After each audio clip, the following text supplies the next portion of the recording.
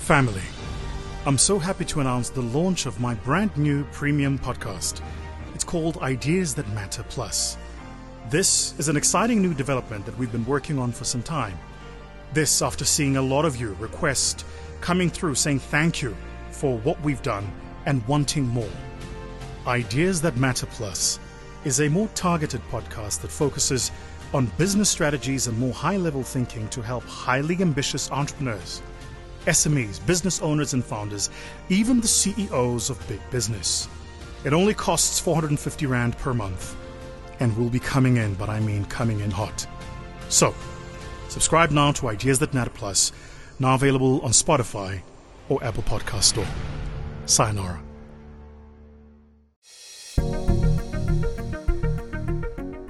Hey, Vusi.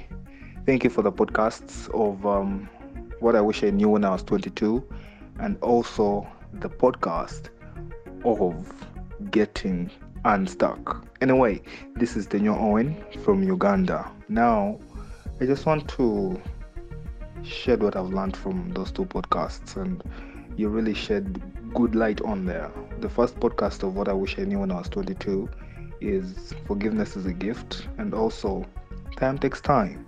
See, I'm in my 20s. I've just graduated school. I'm looking forward to lots of things in life. I'm kind of excited. I'm just on there. I'm just in between. I'm just flowing with the flow. And also, I love the lesson that you really shared in Getting Unstuck.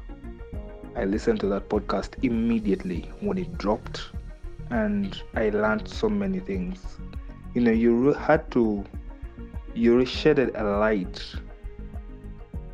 I learned from a book I read, the book of Unashamed Lecrae by a rapper called Lecrae himself, who said, when you live for people's acceptance, you die from rejection. And when you were shedding that light of your success and even the rejection you faced, well, you just brought it back to me. Let me just share my experience here. I had a leadership post when I was in university, and getting rejected was so tough for me, especially when I faced a mental health breakdown. I was so down, and a leader who people look at and they're like, hey, you're supposed to do this for us, you're supposed to stand in for us. The subordinates were like, oh my God, no, we just can't go on with you. That rejection was really so tough for me. I was down a lot. I was like, I just gotta leave this, but I didn't, and I just had to carry on. But thank you for the lessons. Thank you for the words. Thank you for the experience you've showed us.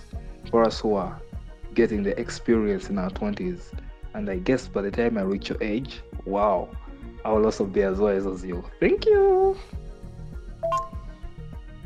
Good morning, Vusi. My name is Bonola Madita, and I'm a sustainable agriculture specialist from South Africa.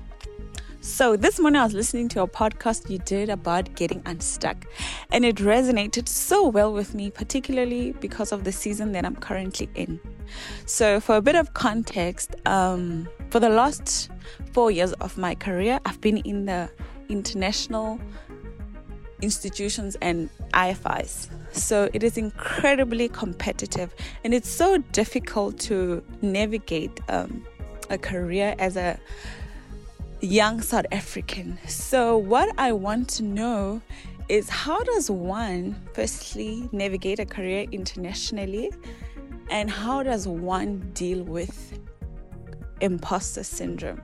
Because since the beginning of this year, I haven't been able to land a job in my space, or industry rather. And this has forced me to sit down and work on myself, as well as reflect on what I can do better.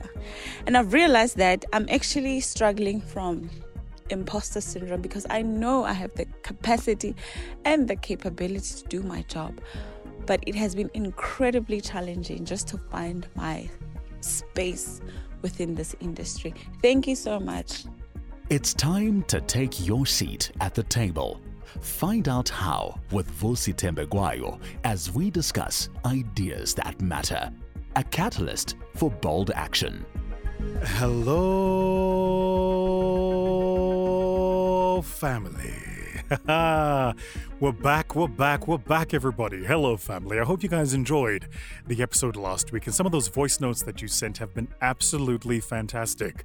Thank you so much for those voice notes. They mean so much to me and to the rest of the team. We really appreciate it. Let's get right into it, because I'm quite excited to talk about what we're talking about today, which is the subject matter of imposter syndrome raised by Bonolo. Bonolo, I completely understand where you're coming from.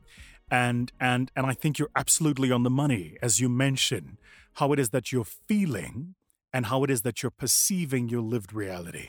For those of you that don't know, I went and actually looked up where imposter syndrome comes from. It's a term that was first coined in 1978 in a paper titled The Imposter Phenomenon in High Achieving Women, Dynamics and a Therapeutic Intervention. It was written by Pauline R. Clarence and Suzanne Imis, both of whom are psychologists. And for those of you who don't know what an imposter syndrome is, quite simply, it's a psychological pattern in which individuals doubt their accomplishments with a persistent fear of being exposed as a fraud. If you've ever been sitting in that room and you wonder, do I belong here? Or you don't think you belong there and you're wondering how long it's going to take people to figure out that you don't belong there. And all of that conversation is happening in your head. It typically comes because the people who've traditionally occupied those spaces don't look like you or don't come from your background, or there is very little about them with which you can identify. And so as a consequence of this, you feel like you are a fraud being in that room that is typically occupied by those people. Now, despite its original focus, the paper that was on women, and subsequent studies found that its effects on both men and women across varying domains are just as acute, and listen to this, regardless of any level of success. So, your question was quite specific, which is how do you deal with imposter syndrome? Now, I've suffered it too, by the way, I must tell you. And I understand it well, really, really well, because we are our own biggest critics, right? You are the one talking to yourself at the back of your head every single day, criticizing you, calling you out, and you still see yourself as that 8-year-old kid who grew up wherever you grew up. It doesn't matter how far you go or what you accomplish or how many degrees you get or how much money you make. In your mind, you are still that same 18-year-old person, and you see other people in the world have this lavish life or this incredible amount of success, and you can't ever see yourself as that because you just don't believe that you deserve that. So how do you deal then with imposter syndrome? The first thing I like to do is just have a bit of a reality check. Every time I catch myself thinking that I'm not qualified to be in a certain space or feeling like I shouldn't be in that space, I write down those thoughts. I literally write them down. And next to each and every single one of the thoughts that is negative, I will counter it with evidence of my accomplishments that proves it is not so. You see, the reason you don't believe you belong in the room is because you're listening to the 2% noise in your head about the reasons why you don't think you belong in the room, where there is a 98% contribution margin you're making to the conversation in the room. And so, say, for instance, Bonolo, that you don't feel you belong in that room because you think you are too young. Well, then you would write that down. I am too young. And next to that, you would write down all of the things you've been able to do at your young age. Or you would write down the other people who have done incredible things at the age of youth. And recognize that your being in the room is not a function of your age. It's a function of your ability to make a meaningful contribution. You need to counter those negative thoughts with evidence of accomplishments, skills, and some positive feedback. And the key word there is evidence. You see, when there is negative thoughts in your head, what they call ants in psychology, always negative thoughts. When there is negative thoughts in your head, the only way to quieten the negative thought down is to amplify the positive evidence. But it's got to be evidentiary-based, not just a thought. The second, a very hard one, particularly for masculine men to do, but you've got to learn to talk about it. You've got to learn to open up about your feelings. Talk to a trusted friend, a mentor, a therapist, somebody. Often, I find just voicing what it is that is my fear, or voicing what it is that is my perception of myself in that moment to somebody else, just hearing me say it is an incredible way of helping me recognize and realize how unfounded my perspective is. There are times even where I might record myself saying it. And when I listen to myself say those things, I can't believe I dare doubt myself the way I doubt myself. David Goggins does this now. Admittedly, David Goggins is a bit of a special man. But David Goggins does this. Do you know what he does? He goes and he finds the negative comments from all of his followers on social media, and he reads out the negative comments with a live recorder. Then, when he's working out or at the gym or writing or doing anything like that, he listens to the negative comments. He says it helps fuel him and at the same time keeps him humble. It gives him the drive to want to prove those people wrong, but reminds him always that he's just a mere mortal, just a human being. So, talk about it. You'd also be very surprised once you start talking about things, how many people just like you feel the same way about themselves too. You know what's crazy? Is how many people who've achieved incredible things still feel that way. You'd be very, very surprised. Third, you need to learn to visualize success. Spend a few moments each day visualizing in your head a scenario in which you are the confident, successful, powerful version of you. Over time, these visualization exercises can help you either rewire your brain so that you feel more reassured, or can help you have a more realistic conversation about what is your real life situation. Fourth, you need to learn to attribute success correctly. This is so important. Instead of attributing your achievements to luck or to external factors, give yourself credit. Say to yourself, that happened because of me. I did that. It's not I wasn't, it was the right timing or the right people. No, it's you. You are the person who was 110% behind the success that you've had. And you need to learn to positive message to yourself. Make a list of the hard work, the skills, the decisions that led to that accomplishment so that you can see that the accomplishment you think is a fraud is actually a function of process. Recognize the sacrifices you made that got you to that moment so that you can realize that it was a process-led achievement, not a luck-led achievement, not a connections-led achievement. It was process. The next one, the fifth, is very important for you, Bonolo. I don't know how many of you do this. I don't anymore, but I used to when I was younger. You chronically compare yourself to other people. You look at where other people of the same age are, or other people you went to school with are, or other people in your social groupings are. You have to learn to avoid comparing yourself. See, if you resist the urge to compare yourself with others, then you have to feed that emotion with something positive. Everybody, guys, everybody is at a different stage of their journey, but at the same time. We're all experiencing the same moment in time, but the stages we are at in our journey are different. So when you are comparing your behind-the-scenes reality with somebody's accurately curated highlights reel, you're always going to come up short. You have to learn to compare apples with apples. Compare you today to you yesterday. And then finally, and I know I'm guilty of this because I never do it, learn to celebrate your achievements. When you achieve stuff, make a massive noise about it. Take the time. Announce it. In no small way, too. Let everybody know, even the haters, exactly what it is that you've achieved. Just taking a simple moment to acknowledge what you've done and sharing your success with others can be a great way for you to deal with the imposter syndrome.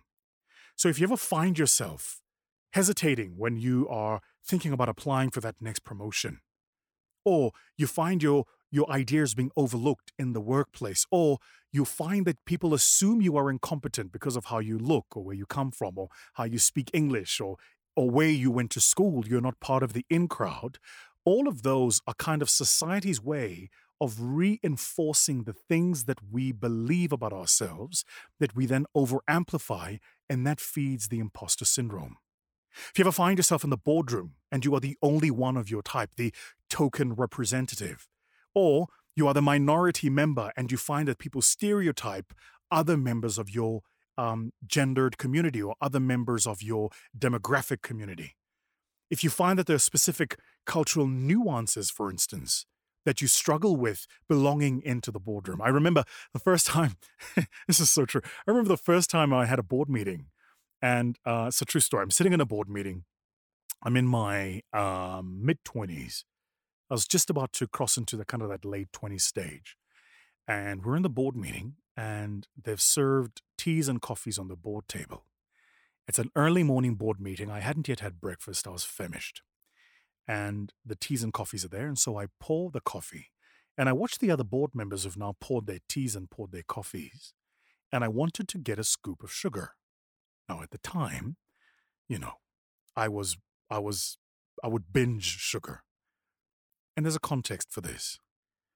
Where I come from, and when I was growing up, sugar was a luxury.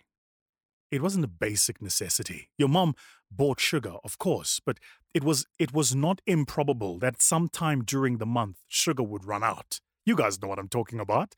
Sugar would just run out, and you would have that tea or have that coffee or have that oats or have that meal, and there'd be no sugar on it, right? So one of the things you learned was when there was sugar, you scooped a lot of the sugar. And so here we are, we're sitting in the board meeting, and there's this like coffee station, and I'm watching the other board members like serve, and then I go to the sugar canister, and that little ceramic sugar canister has those tiny, tiny sugar teaspoons. You know, the ones where like you wouldn't feed a toddler with it because the spoon is so small. And now I'm sat thinking I would ordinarily, with a traditionally sized teaspoon, take 4 teaspoons of sugar in my coffee. It's going to be like 16 scoops of teaspoon with this thing in it. And I'm watching around the room, and all the other board members take a perfectly curated single teaspoon and they pour it into their perfectly manicured coffee. And at the back of my head, I'm no longer focused on doing this board meeting. At the back of my head, I'm now focused on how much sugar is okay for me to put in my coffee. And just that bit of cultural nuance being in the boardroom shaped my experience as an individual in the boardroom. That conversation feeds into what you're saying to yourself at the back of your head. It feeds into what you think you can say in the middle of the meeting. It feeds into your believing you have something of value to contribute. All of that is white noise. You're making it. The world isn't. So, Bonolo, remember the 6 tips that I gave you. Find the evidence, talk to yourself and talk to somebody else.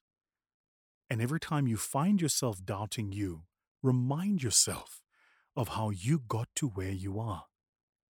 Write down the timeline of your life, when you were born, where you grew up, where you went to school, and you will see, even in the timeline of your life, that you have outshot the trajectory of your life, which means you, just on the balance of probabilities alone, are already an overachiever. So how dare you not be in that room? It's called the imposter syndrome for a reason. It's because it's in your head, and because it's in your head, it's hard for you to self-correct it. Last point for this week's podcast. It's now documented in academic evidence that almost all high achievers suffer the imposter syndrome. Of course they do. That's what makes them high achievers, no? The reason they practice more than the others, work harder than the others, show up earlier, leave later, is because somewhere at the back of their minds, in the deep recesses of their psychology, they still don't believe they belong in that room. They're waiting to be found out, waiting to be caught, waiting to be seen as the fraud they think they are.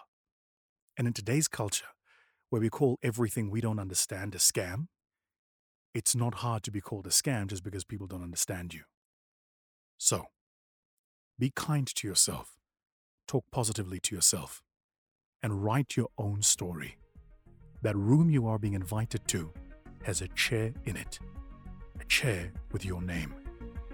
Now, go take your rightful place at the seat of power. Sayonara. This podcast was proudly brought to you by My Growth Fund in partnership with Sound and Sounds Media.